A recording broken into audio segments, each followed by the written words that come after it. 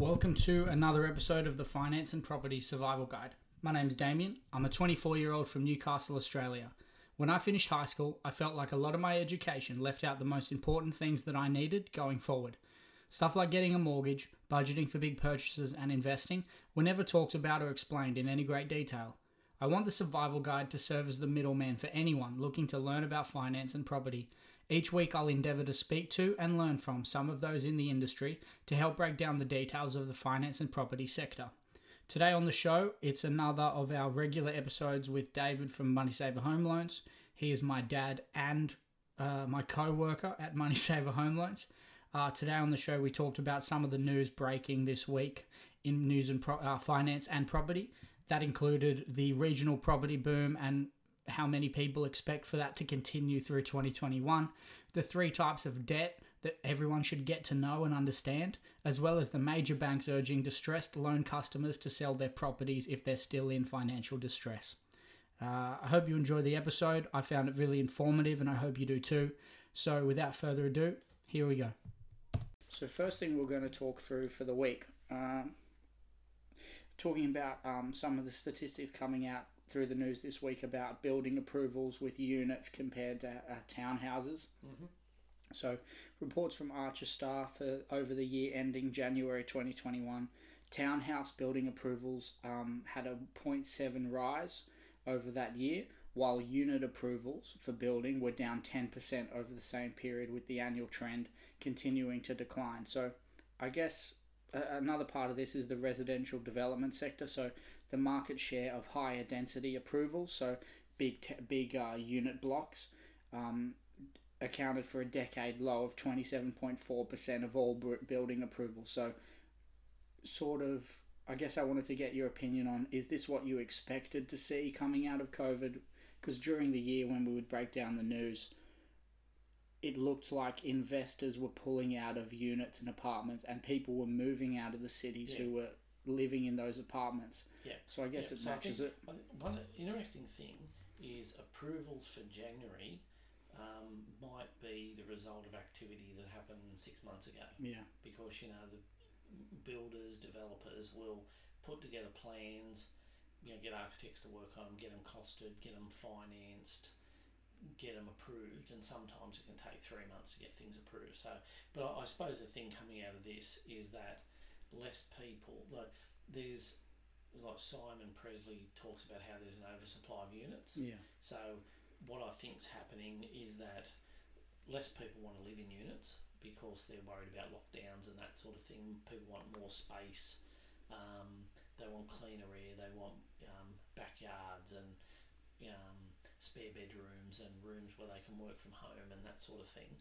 So we're seeing that, and because there's the current stock of units, in the past might have taken 6 months to sell a stock of units. Now it's taking longer, so less people are going to be building them because it's going to take longer to do it. But there was some stuff I listened to from some guys on Smart Property Investor who were talking about affordability and about the differential between housing prices and apartments and units is widening, and they're saying that they think some people who will keep missing out on houses might end up just buying an apartment to get into the market, especially investors. So investing in apartments, for some people like it because they get good tax depreciation benefits, and that it's, you can usually get positive gearing, but the issue is then, do you get capital growth? And generally you don't. So I think that these stats aren't that surprising. I think what we'll find this year is, people still want to buy houses, but I think more people will probably be happy to buy a townhouse. Because with a townhouse you usually get a little courtyard, a little bit more space.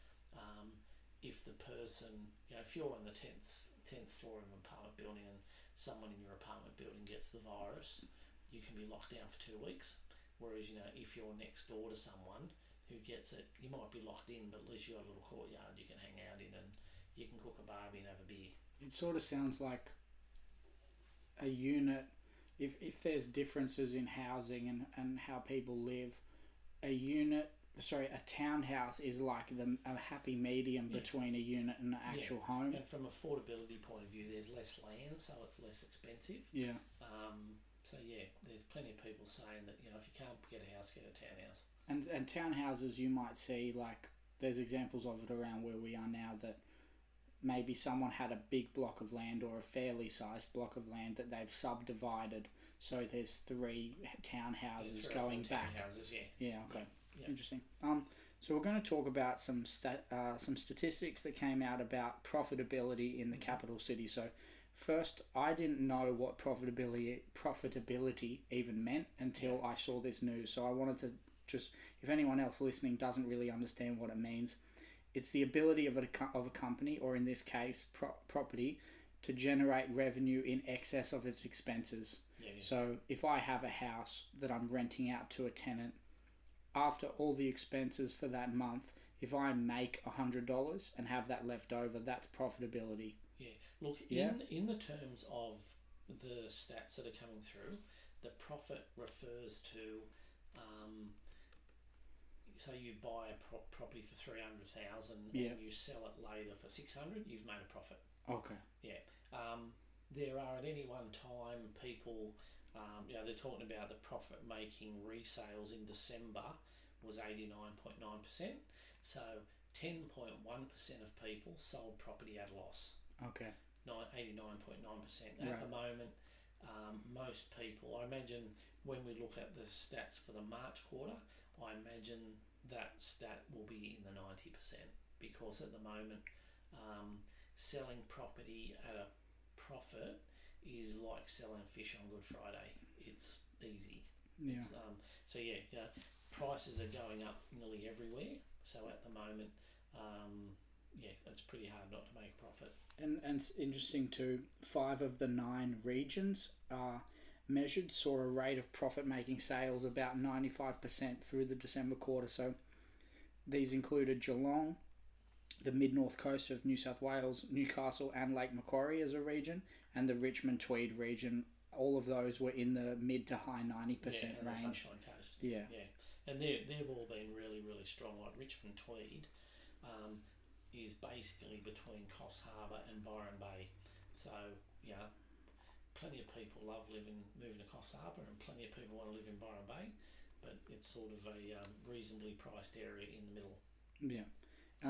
Something else we're going to cover today. So, some statistics coming out of an annual survey from PIPA, which is PIPA stands for the Property Investment Professionals of Australia. Yep. Speaking that they found 60% of respondents consider rent vesting as a property investment strategy.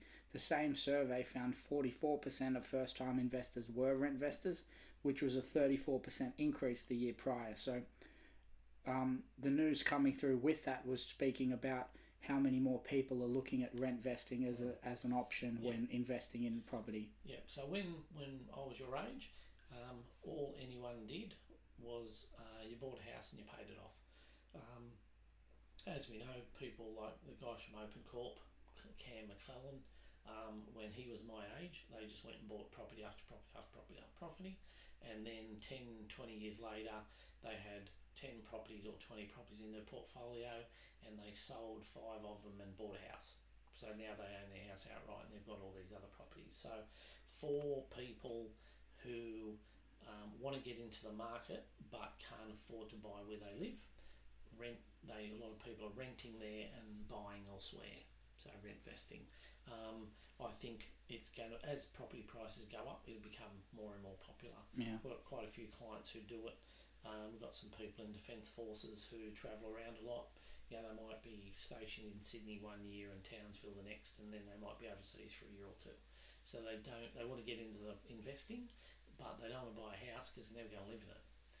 And plus, when they finish in the Defence Force, they don't actually know where they're going to live.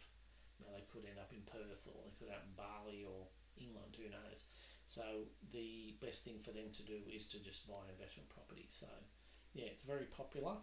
I think it'll become even more popular as more people understand the benefits of it. And like you said earlier too, like one of the benefits that I was learning about from rent vesting point of view is you might not be able to afford where you want to live.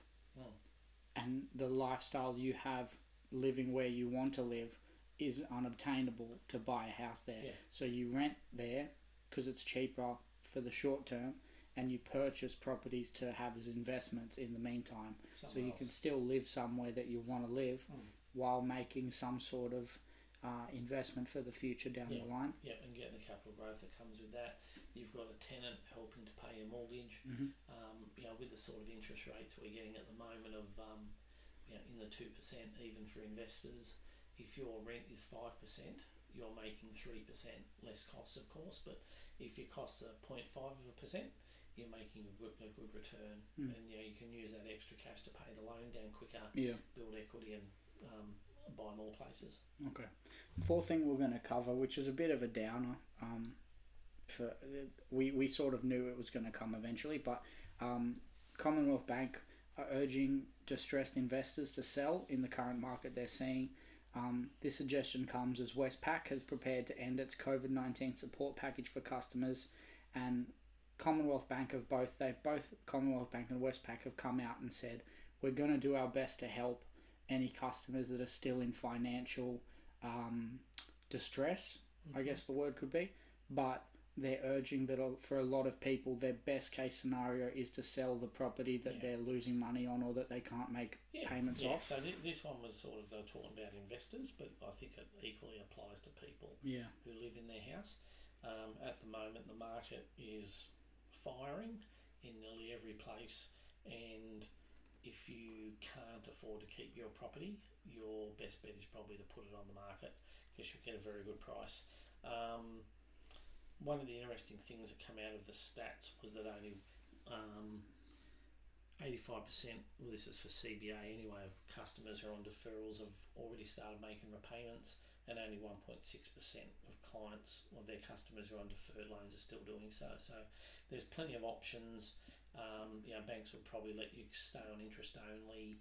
If you've got good equity in a property, they might even let you maybe have another couple of months of non-repayment. But if you eventually you're going to start paying your loan back.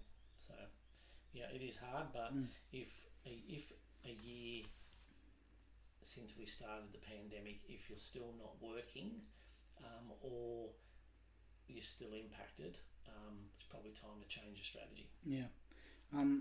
We're going to talk about sort of this idea that I've sort of come across, at least with some of my friends, older and younger, that talk about thinking there's only one type of debt. So this isn't news as much as it is maybe breaking down some definitions that you can help with, talking about the three types of debt being. So good debt maybe is the tax deductible debt against income producing and appreciating assets. That's stuff like residential investment. If you buy a home, you're in debt to the bank, but you're not necessarily having to pay the bank any money yourself because a tenant's paying that rent for you, which is covering the repayment. And if you're in a good, if you've picked the right property, you might have a little bit of money left over after that too. Necessary debt, which might be non-tax deductible debt against your home or something essential that can't be avoided. And then bad debt, which is things that depreciate in value. And you talk about this a lot with buy the cheapest car your ego can afford. I think you get that from Rich Dad, Poor Dad. And that's something that I think about too, is when I sometimes I really would love to buy a nicer car, but I also understand that right now I don't really need to do that. It's not something that's super necessary for me, and that asset is not going to earn me any money. It's going to lose value straight away as soon as I drive it out of the car place.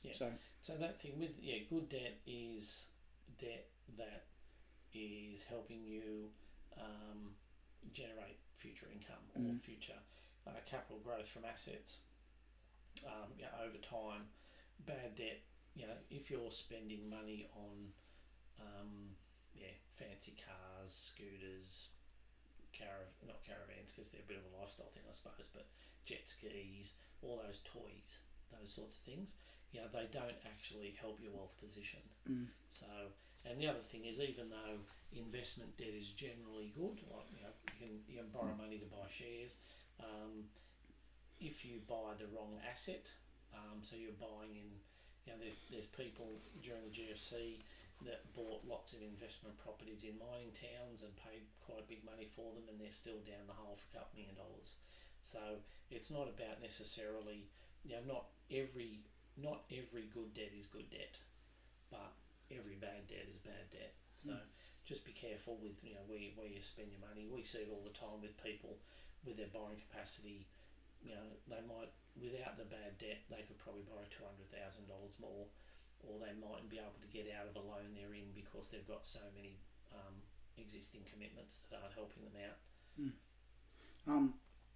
Second last thing we're going to talk about before we end the show. So the bank of mum and dad is something we harp on about quite a bit, but it's something worth repeating, especially with some of the reports coming out this week. So from Digital Finance Analytics, a report from them this week said that the bank of mum and dad has about $34 billion in loans, bigger than some of the smaller lenders. So funding from parents averaged by more than $89,000, which is an increase of 20% over the past year.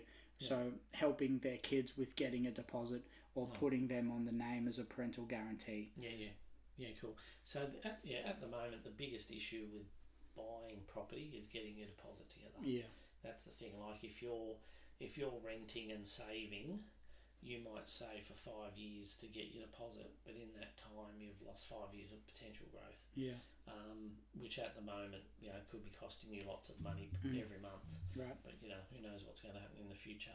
So if you can get help from your parents, like when we bought our first house, we got help from my parents. They lent us some money to help with the deposit. If you can get either help with the deposit and or use their property to help cover the sort of deposit that the bank wants, not from a cash point of view, but from the point of view of security. That's a good. I still think it's a good way of doing things. If you're a parent, you've got to think about it. You've got to get legal advice. If you don't trust your kids, don't do it. If you don't like your kids' partner choice, don't do it. Because the last thing you want to be dragged into like a failed relationship. So get advice. It's worth considering. It's worth a lot of consideration before you sign up to it. It's worth having to think about. Fair. We meet with the guarantors separately and talk to them about the risks, because if your kids and their partner are buying a property for say $500,000, the deposit you could be liable for up to about $125,000. So if it goes pear-shaped and the bank has to sell the property and the bank is down money, they'll come looking for you to make up the difference up to that amount.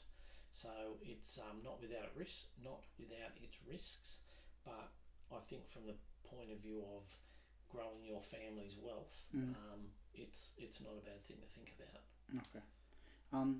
Talking about, I think, is it Terry Ryder that says the exodus to regional areas? So sort of talking about that again this week.